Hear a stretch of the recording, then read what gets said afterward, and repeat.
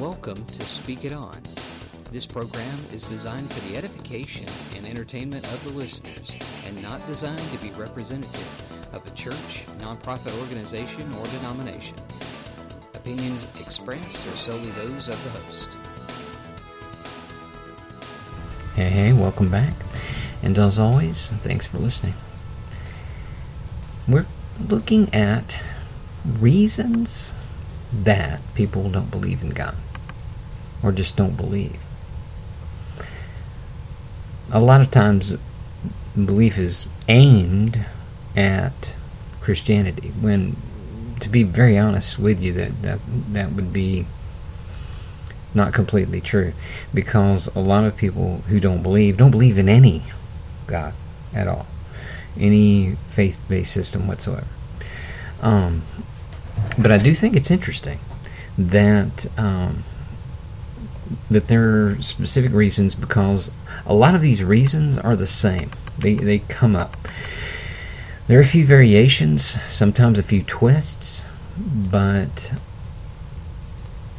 I believe that these reasons that people don't believe in God need to be taken seriously, as long as the person takes it seriously. There are people that just scoff at everything and they just make a big joke at everything. And hey, I love a good joke, you know. I try to have a good sense of humor. But when somebody asks you a serious question, they want you to treat serious, and then they give you back nothing but weird humor. Which, that's a two-way street and a double standard, so basically that means they never really intended to be serious about it in the first place. So they're really not serious about it. Okay. Okie dokie. A lot of comedians are like that. There's some comedians, I don't believe in God, it's crazy, and then they'll go off on that. Okay. Because, now, this might sound like I'm giving everybody a pass, but I'm really not, for this reason. We have some absolutes, and people don't seem to want to grasp absolutes in this world. They just don't. And I say people in that's a generality, and I really shouldn't do that, because obviously there are tons of people that feel differently. But the absolutes seem to be really up in people's business. And to me, that's probably the main reason people don't want to believe in God, is absolutes. But let's go back to the list, okay? And I've addressed a few of these before. And this is from an article that I found on the internet. The article is titled "Reasons Why Some People Don't Believe in God." Now, this one's kind of interesting. It says, everyone believes that their version of God is correct. As someone who believes in God, I'm going to have to say that that's probably spot on as far as that goes. You're not going to run up on a Buddhist or a Muslim or someone else who just says, no, all my stuff is all screwed up, man. I don't know what I'm doing. I'm just over here just doing the thing. You know what I'm saying? I don't know what's going on. This kind of seemed good to me. But, believe in what you want, because, I really have got a grip on it.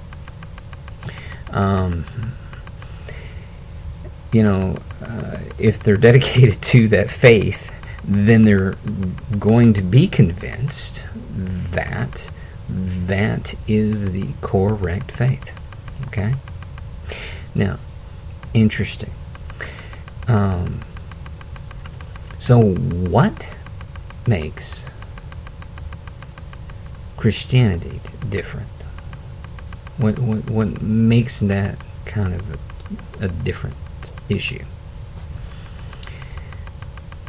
Well, partially because, actually, probably not partially, probably a big reason is whether Christians choose to recognize it and get their head out of the sand. We believe in the God of Abraham, Isaac, and Jacob, which is a Judeo-Christian God. Judeo, part of that. Emphasis.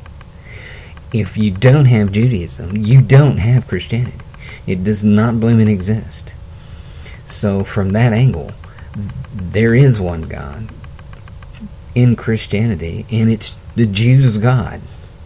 Now, the expression of that God and the in the Messiah, okay, is a massive split, obviously, in mainline Jewish thought.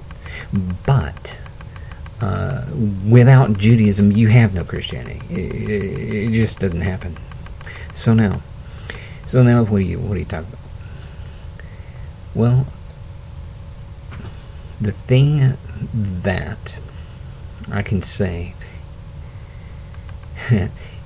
in the Word, and when you hear me call the Word, that's going to be the Bible. And by the way, that includes the Jewish Tanakh, which is the Old. They call it the Old Testament, which I think is horrifying, but still, that's what we do. It has a lot of info.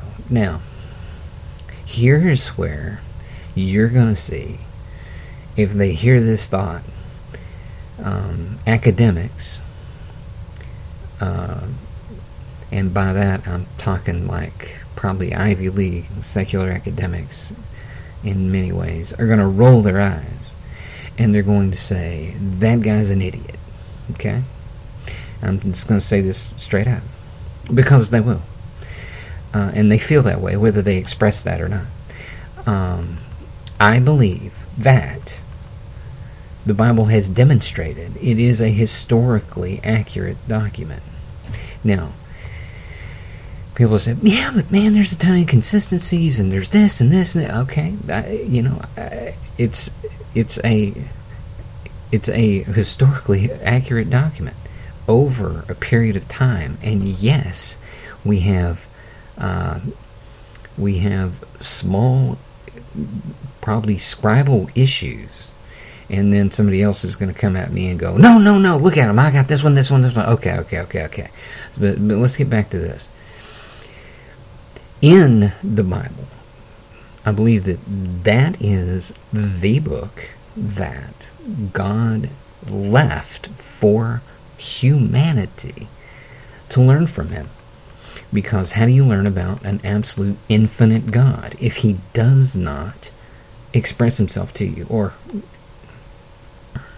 Express Himself to you. How is that possible? We cannot know the infinite because we're finite, unless the infinite explains it to us. So first we have the Bible, and then we have Jesus. And Jesus, of course, trumps everything, because He was literally the Word made flesh. Now, that's a churchy situation, which basically means everything that the Torah was and is, Jesus became in flesh. Now, I'm getting really kind of crazy, but here's where I'm going with this. Being that it's historically accurate,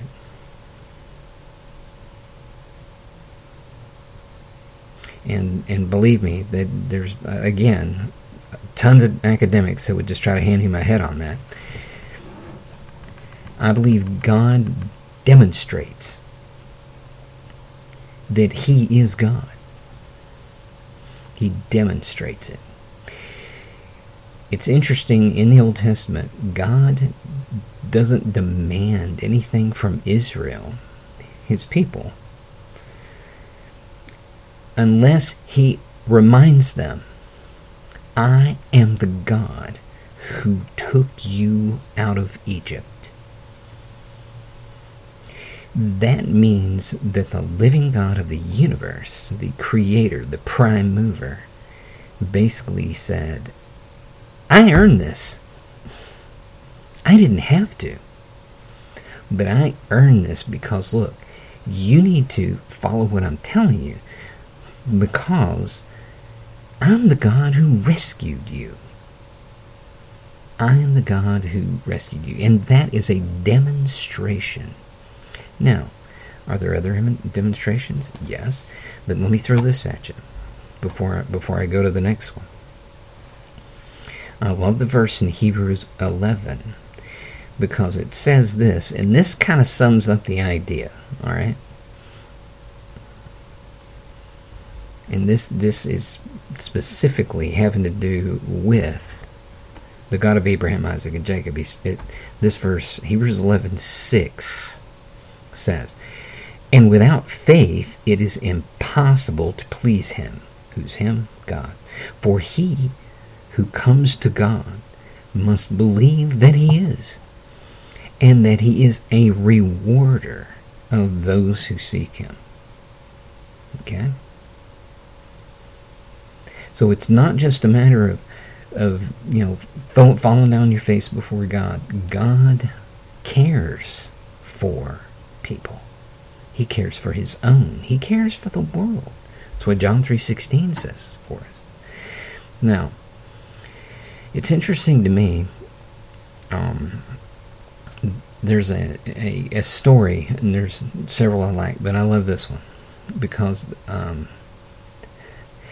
this is a demonstration of God saying, "Look, I'm the God. I am the only God. There is no other God." In fact, in Jeremiah, God says, "I am the God of all flesh. Is there anything too hard for me?" So God has declared, he has declared in his word that he's everybody's God, whether they know it or not. Now, do I believe, and again, I believe the Bible's historically accurate. I believe God did say that. And yes, I do believe there is a God. So, now, back in the day, looking at Old Testament and the book of Samuel, there was the thought process that there were a bunch of gods, a whole bunch of different gods, okay? Now, but at this time, God makes it very clear who's the God. This is Samuel 5:1, and bear with me, I'm going to read this. Although, let me get you a little more modern version. Okay, there it is. Now, basically, this was a time when there was a lot of messing up going down. Israel just lost a really bad fight. And the Ark of the Covenant, if anybody's seen Raiders of the Lost Ark, kind of gives you a little background.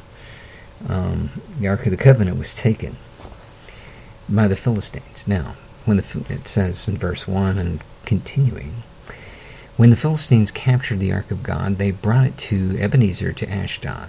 Then the Philistines took the Ark of God and brought it into the house of Dagon and set it up beside Dagon. And when the people of Ashdod rose early the next day, behold, Dagon fell on his face downward on the ground before the ark of the Lord. So they took Dagon and put him back in his place. But when they rose early the next morning, behold, Dagon had fallen on his face downward on the ground before the ark of the Lord. And the head of Dagon and both his hands were lying cut off on the threshold. Only the trunk of Dagon was left to him. This is why the priests of Dagon and all who enter the house of Dagon do not tread on the threshold of Dagon in Ashdod to this day. The hand of the Lord was very heavy against the people of Ashdod, and he terrified and afflicted them with tumors, both Ashdod and its territory." Now, why do I say that? So I'm going to stop right there. Why am I sharing this? Because basically this is a situation where this is a group, and they've got a god, Dagon, who was kind of a half-man, half-fish god, sea god, so to speak. Anyway, and Dagon was getting the heck beat out of him. Yep. He was getting his booty handed to him, and I find the one reason I love this is because basically the Philistines, it says the Philistines get together and they say, "Man, what's going on?" And so basically the priests say, "Well, look, Dagon's getting beat up because of this god, so let's send him back." So let's get this god away from our god because he's beating the heck out of our god. I find that kind of interesting because basically this is a pagan god and God is demonstrating. Of course, he's just a piece of stone, but to them he's pretty serious. I mean, just like Thor or Odin or anybody like that, just very serious about it. So they thought their god's getting beat up pretty bad, so they're not going to go there anymore. Now, something else that's interesting, and this is in the Book of Kings, I believe, and this is in this story most people know, and that has to do with Elijah when he is confronting the prophets of Baal. And Baal was pretty much the Canaanite god of thunder. He would have thunder and storm and several other things, but he would have been your counterpart to Thor in that area. But anyway, of course, Elijah has this big confrontation where he says, "Hey, you prepare your sacrifice, I'll prepare my sacrifice, and then hey, whoever's God will answers, and takes the sacrifice, and that's God."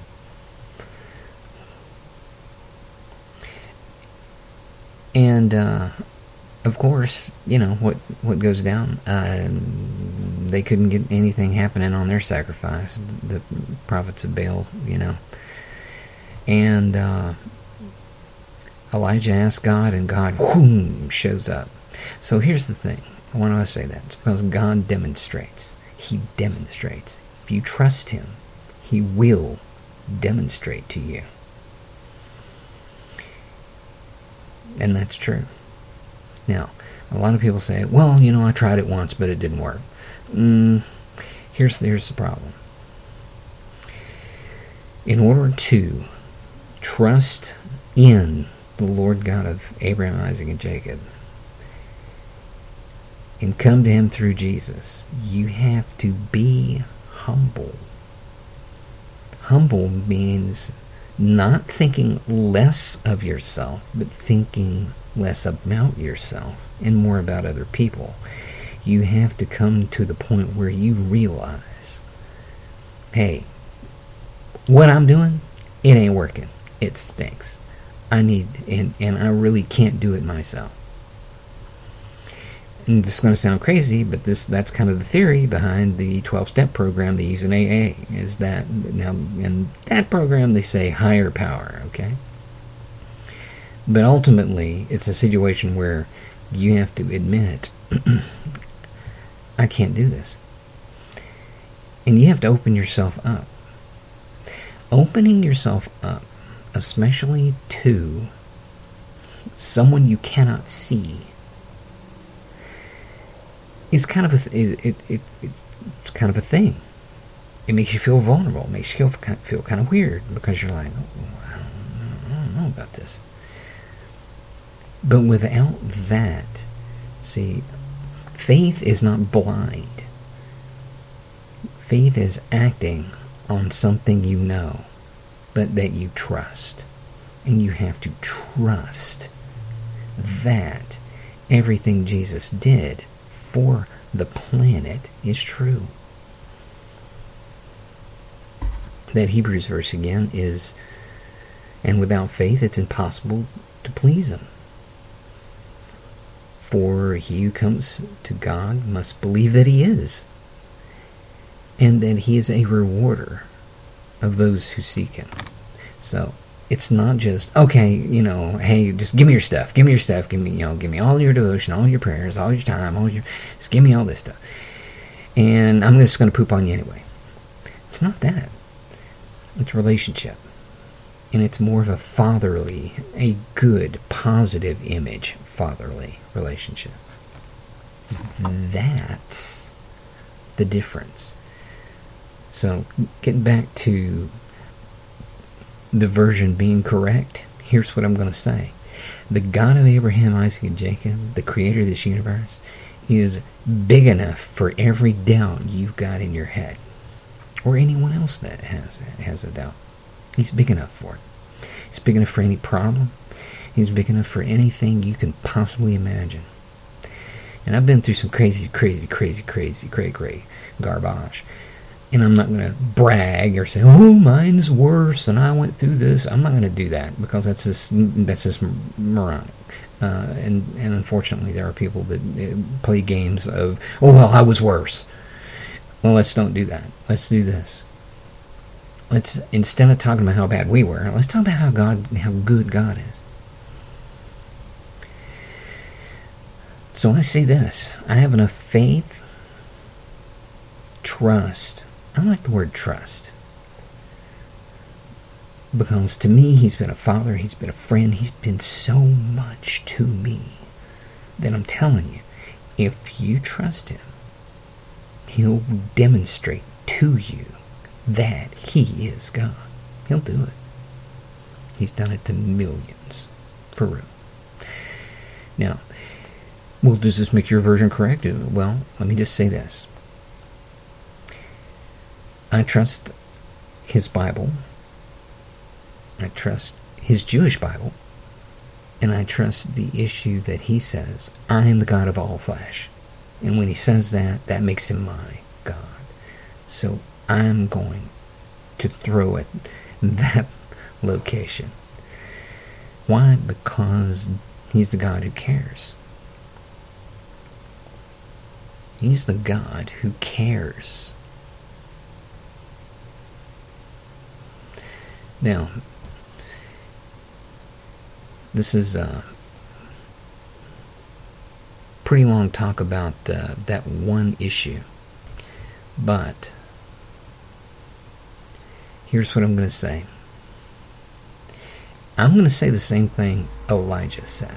And he said this, and I like Elijah because he was just scary. He wore camel's hair. I mean, wow. And that's this. Elijah told those people, if Baal's God, serve him. But if the Lord's God, serve him.